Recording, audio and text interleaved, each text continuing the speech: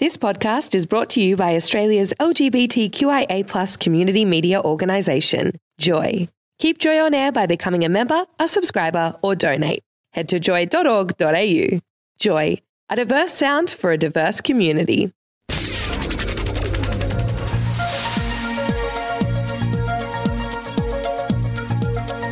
Good evening and welcome to The Informer. Dean Beck with you this evening. Tonight we discover why Victoria's Legislative Council threw LGBTI communities under a bus when our Equality Minister Martin Foley joins us. And we'll also find out what Justin Lee, an evangelical Christian, has to say about the future of LGBTI communities right around the world.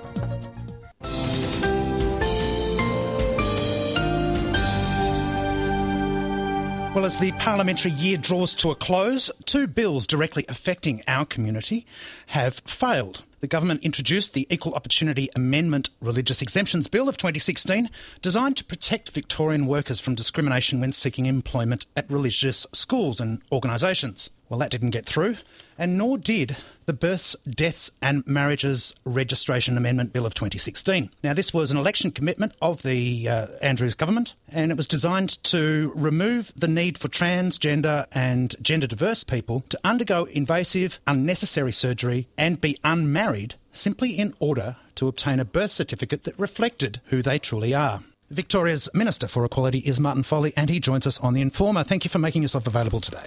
My pleasure, Dean. Minister Foley, these two bills that were before Parliament would have had pretty profound impacts for our community in a positive way. Just what happens now?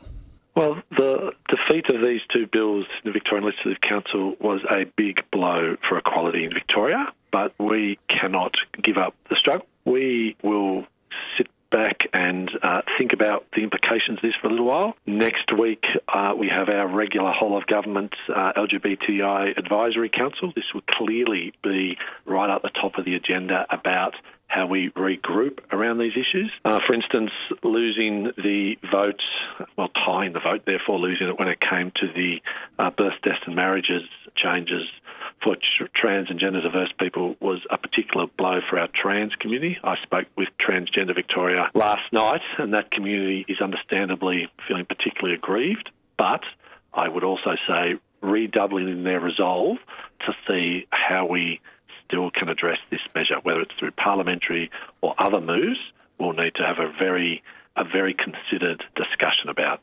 It's a big blow, but we will come back from it. I think further than that, it's clear that there are members of Parliament who just don't get it. The Leader of the Nationals, Peter Walsh, was quoted as saying, under parliamentary privilege, I might add, but yes. if people are self-describing what gender they are they actually women? That's the whole point, question mark. I mean, this is actually very offensive. It's terribly offensive. I thought we had moved on in terms of our community. I thought we had seen some positive engagement from some of these very members of Parliament in the recent LGBTI roadshow that the Commissioner for Gender and Sexuality had undertaken across our state. If anything, I think this is a wake-up call to both the community and its many allies, is that we have an enormous job ahead of us in terms of continuing to engage and continuing to change homophobic, transphobic and biphobic attitudes in our community. They run deep. Whilst we have had a bit of a golden run over the last couple of years, I think this is a wake-up call that we have an enormous challenge in front of us. Louise Staley said, I cannot help but feel that such men engaging in a radical form of mansplaining, I don't even know what that means, telling women what really makes a woman. I mean, this goes nothing to speak for our trans men community. Oh, absolutely. At so many levels, this was a really offensive, backward-looking chapter in Victoria's parliamentary contributions in terms of trying to achieve equality. We have a huge journey of change. If anything, we've seen a regression on one side of the chamber in more recent months. There's lots of speculation as to why, but what it does show is that we have to redouble our efforts as a community, think of different ways to engage, but we cannot give up on our trans community. We cannot give up on continuing to seek to address the issues around equal employment opportunity for LGBTI peoples, whether it be in faith-based or other settings. These are two important issues that we will consult and look to other ways around. There are sadly, legislative prohibitions in terms of the rules of the Parliament, in terms of bringing back the same pieces of legislation in the same term, in the same forms, but we need to reconsider. I'm not even going to quote dickhead Bernie Finn, but Robert Clark said, I believe homosexual practices form a destructive way of life, destructive to both the individual and other individuals who are brought into that way of life. This is pretty hard to comprehend in 2016. Well, it's beyond hard to comprehend. It is downright offensive, homophobic, biphobic, transphobic nonsense. It needs to be called out, but equally it needs to be recognised as there and holding up progress, particularly in the Victorian Legislative Council, legislative progress. We need to perhaps spend more time empowering and resourcing the LGBTI Victorians and their allies into this space. We need to perhaps think about ways and means that we can ratchet up that community engagement, we're here, we're not going away message, and we need to change those attitudes. Sadly, we have seen the alternative government actually go backwards in its policy space in this area over the last 2 years, and I think that reflects some deeper seismic changes about where they see LGBTI issues in their range of approaches. These were core promises of your party at the election. Do you think trying to rush these through in the last parliamentary week was a mistake? No, I don't. These weren't rushed. These were both processes that had 2 years' worth of consultation, engagement through multiple forums, opportunities, both formal and informal, to engage with the Liberal Party to try to convince them that this was an election commitment, a promise that we stood to our Victorian community, and particularly to our LGBTI Victorians, we would deliver. The processes we went through, whether it was through the Justice Advisory Group with all sorts of stakeholder groups about how the birth, death and marriages reforms would apply, whether it was through the equal employment opportunity process, talking to faith-based communities, this was the outcome of enormous consultation, only to run onto the rocks of increasing levels of hysteria, of biphobia, homophobia and transphobia in the Victorian Liberal Party. Leader of the Progressive Liberal Party, Matthew Guy, has remained fairly silent throughout. More than fairly silent. He has not said a word. This is the same Leader of the Opposition when early in this term indicated that there needed to be a broader, more progressive approach from the Liberal Party to regain the confidence of the Victorian community. Since then, whether it's through the IPA, whether it's through a series of pre-selection stouses, we have seen an increasingly aggressive, radical, extreme Christian right presence in the Victorian Liberal Party, and we've seen people kowtow to it, including the Leader of the Opposition. And that seems to be getting more and more profound, not less so, as we become more progressive as a state. It seems that they're making inroads into the Liberal Party. It certainly seems to be. There certainly seems to be some areas of the state in particular. The Liberal Party are currently in the rounds of a series of pre-selection. And it's not up to me to comment on their internal processes, but the outcomes of that is that we are seeing some of the so-called wet faction members lose out to this harder-edged, increasingly nasty, divisive right-wing groups within the Victorian Liberal Party who seem to be targeted by external forces wanting to prosecute a particularly extreme Christian right-wing agenda. We are speaking with the Minister for Equality, Martin Foley. You have had some great successes this year, and amongst them the state apology. That has got to be, without doubt, one of the most important things for our community. Absolutely. And can I say, as an ally of the community, I expected it to be significant, but I was so moved by the symbolic importance that apology meant for not just our LGBTI Victorians, particularly our older gay men, but the wider Victorian LGBTI community seem to have seen this as an important symbolic drawing of a line in the sand, that the government of Victoria should not be there to persecute and prosecute LGBTI Victorians. It should be there as an ally. It should be there as a partner in making sure that the many levels of disadvantage that LGBTI people suffer are addressed, but perhaps even more fundamentally, as the Premier put it, feel proud, feel empowered to hold the hand of the one you love wherever you are. And I think that line summarised just so much of the journey we're on as a community, as opposed to the very unfortunate defeat of the two bills this week in the Victorian Parliament. Well, on that day, both sides of Parliament did very well and spoke very well. Let's hope that in the new year, that might be the case too. Minister Indeed. Foley, thank you very much for joining us on The Informer tonight. Thank you very much, Dean. Justin Lee is the founder and executive director of the Gay Christian Network, a global organisation based in the USA that provides resources and support to gay, lesbian, bisexual and transgender Christians. A self-confessed evangelical, Justin is an author, documentary filmmaker, podcaster and blogger. I caught up with him when he was here in Australia very recently. Justin Lee, welcome to Melbourne. Thanks for having me here. You've recently moved to Orlando in Florida. Tell me what the experience is like to be there post-Pulse and that feeling of a city, I guess, still grieving. Yeah, it's living there is interesting because I know a lot of people who know people who were at Pulse the night that the massacre happened, and of course, I mean, those people are changed forever, and the city has changed forever. But one of the things that I find really encouraging about it is this is not a city that's just sitting in its grief, nor is it a city that is sort of moving on and pretending that it hasn't happened. Everywhere you go in Orlando, there is a sense that the community has come together, and in particular come together in support of the LGBT community, that there is a sense that an attack on any of us is an attack on all of us. And so wherever you go, you see rainbow hearts and signs that say Orlando Strong and Orlando United. And just talking to folks about the work that I do in LGBT spaces, a lot of people bring up Pulse and bring up how they've personally been impacted, even if they're not a member of the LGBT community, because it feels very personal to everyone there. A lot of those people in that club at that time were Latino, I imagine from a Catholic background. What sort of interaction has the various denominations played in the city's healing? Well, because I wasn't in Orlando at the time that it happened, I don't have as much firsthand knowledge of what specifically, different denominations were doing there at the time. But I know that there has been an effort on the part of a number of churches and religious groups in the Orlando area, and indeed around the world, to show solidarity and to be a place of support and refuge for folks in the wake of the tragedy.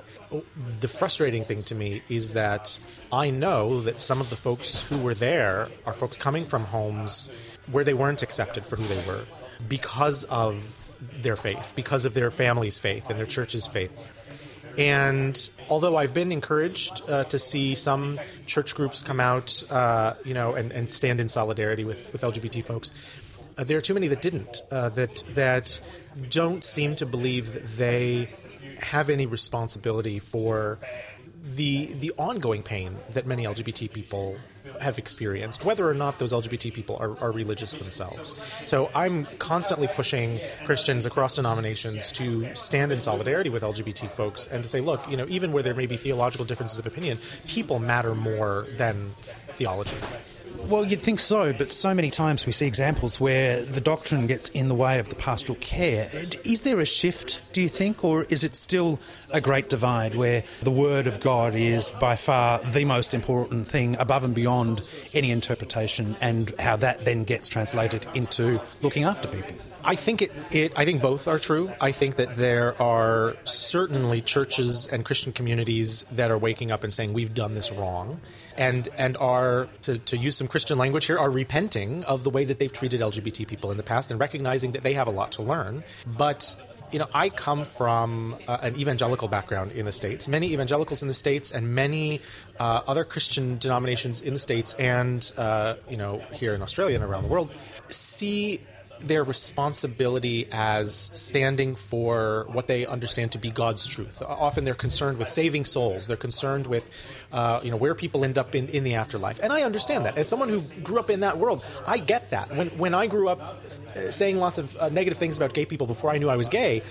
I wasn't intending to be hurtful. I wasn't intending to not care about people. I thought that I said these things because I cared about people.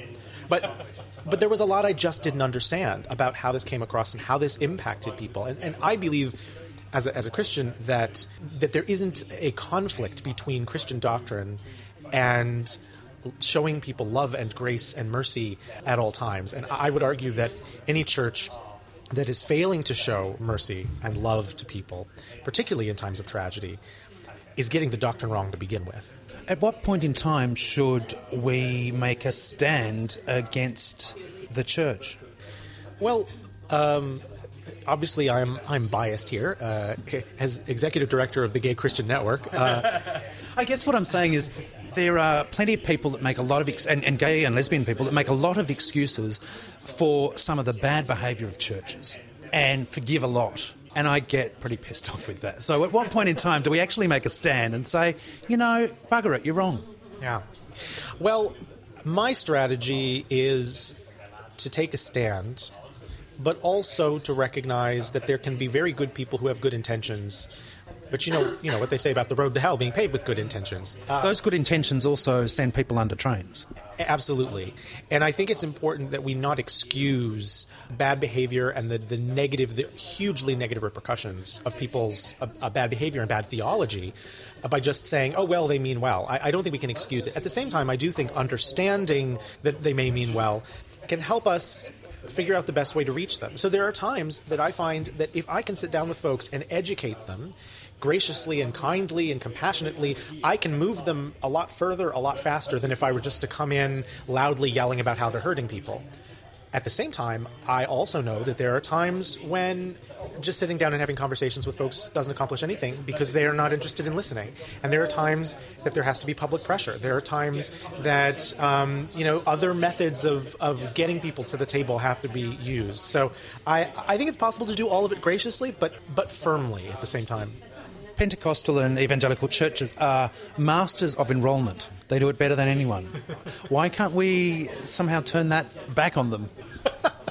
Well, I grew up in an evangelical church thinking that gay people recruited, so, Whoops. I think that there are many good things in the church that draw people to the church. I think a lot of people, in the midst of all of the challenges of life, are looking for a spiritual dimension and are looking to understand, what's the purpose of it all, and does God exist? And if God exists, what does God think about my life? And what does that mean? And so I think it's important to understand that there are a lot of good things that churches can offer, even for those folks who are listening and who are not religious themselves. It's important to understand that churches do offer good things to many people.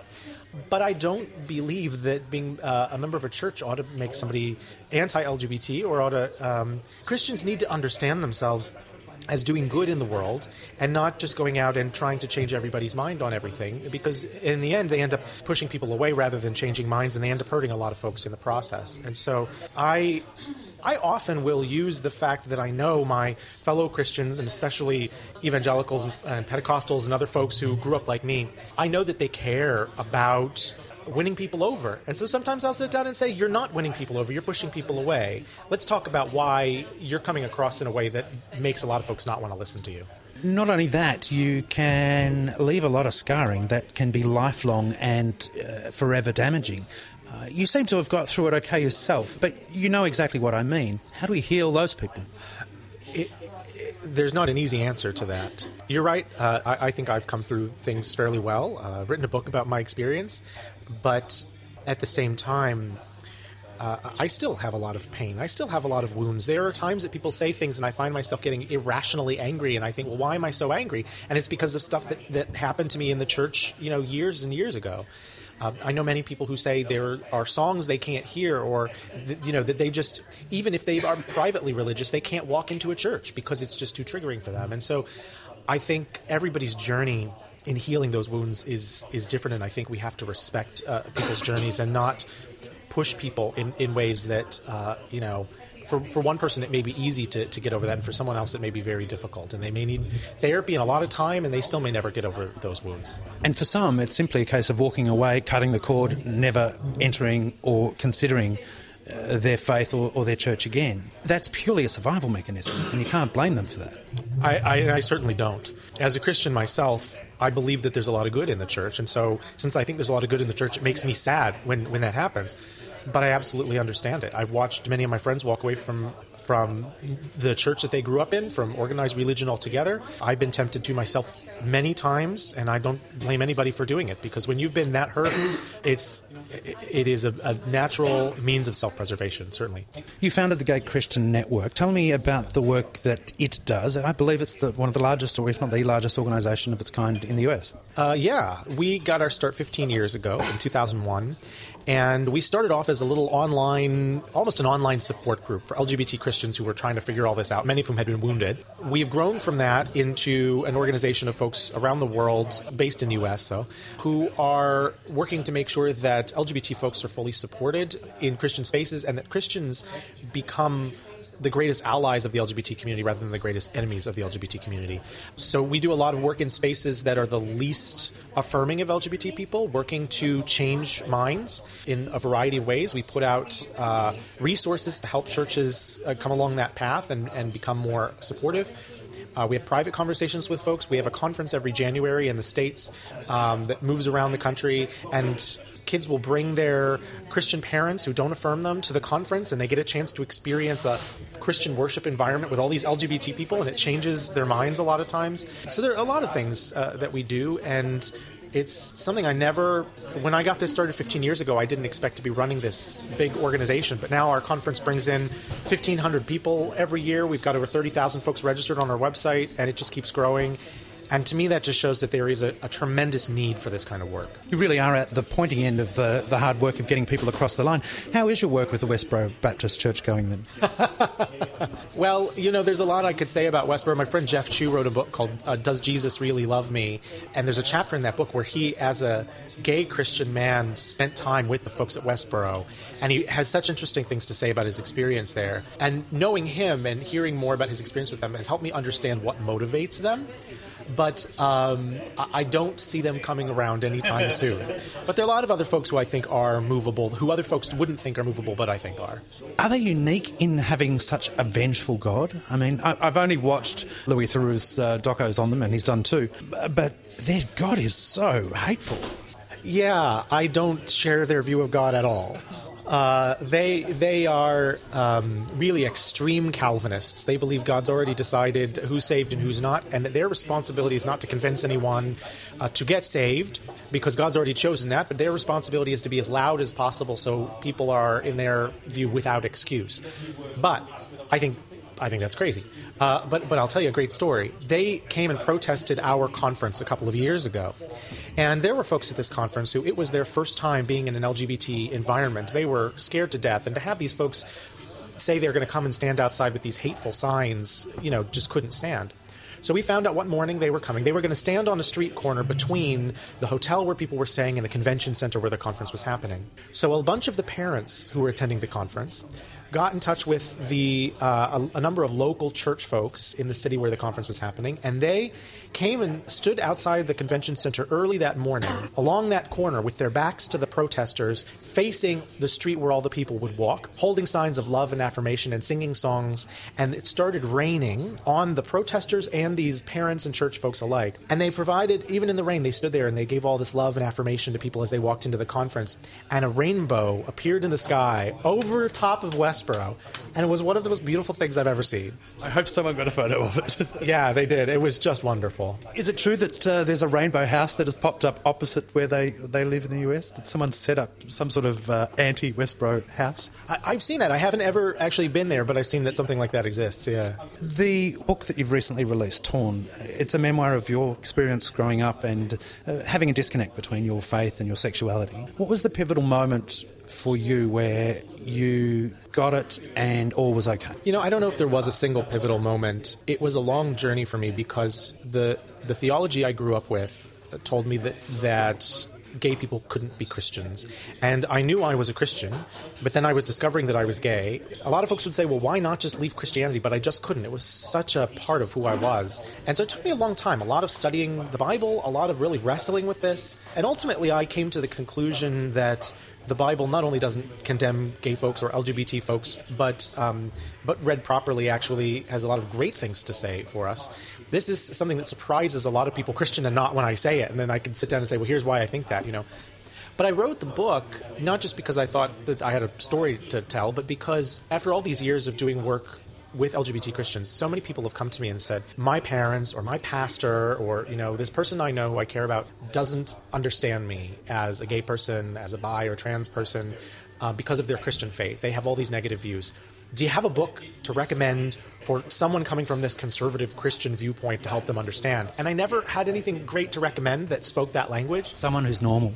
Yeah. Yeah, I mean, because a lot of LGBT affirming stuff is written in a language that just doesn't connect with a lot of those Christians. So I said, well, I'll write it. And I did, and it's called Torn. The subtitle is Rescuing the Gospel from the Gays versus Christians Debate. And people tell me it's been really helpful in changing their parents' and pastors' minds. So. And in saving lives. And I know that the work that you do does save lives. May you continue to do it and change opinions all around the world. Thank you very much for joining us on Joy. Thank you so much. I appreciate it. And just on the situation with the Legislative Council and them throwing the LGBTI community under the bus, so to speak, as in our first story with the Minister for Equality, Martin Foley. This message has come through. It says, Dear Dean, the influence of the IPA should not be ignored. Moderate Liberals are sick of the fringe far right. Well, I can tell you, if Matthew Guy and the Liberals want to be considered as a viable alternative in the next state election, they're going to have to get pretty serious about connecting with our community. I can assure you of that. That's it from me for The Informer tonight. You can find all these interviews available for download from Joy's website, joy.org.au/The Informer. You can follow The Informer on Twitter @TheInformerJoy. Follow me on Twitter @Dean Beck on air. Till next time, you keep well. Take care. Bye for now. Joy 94.9 is a GLBTIQ community radio station in Melbourne, Australia. Support Joy 94.9 by becoming a member at joy.org.au.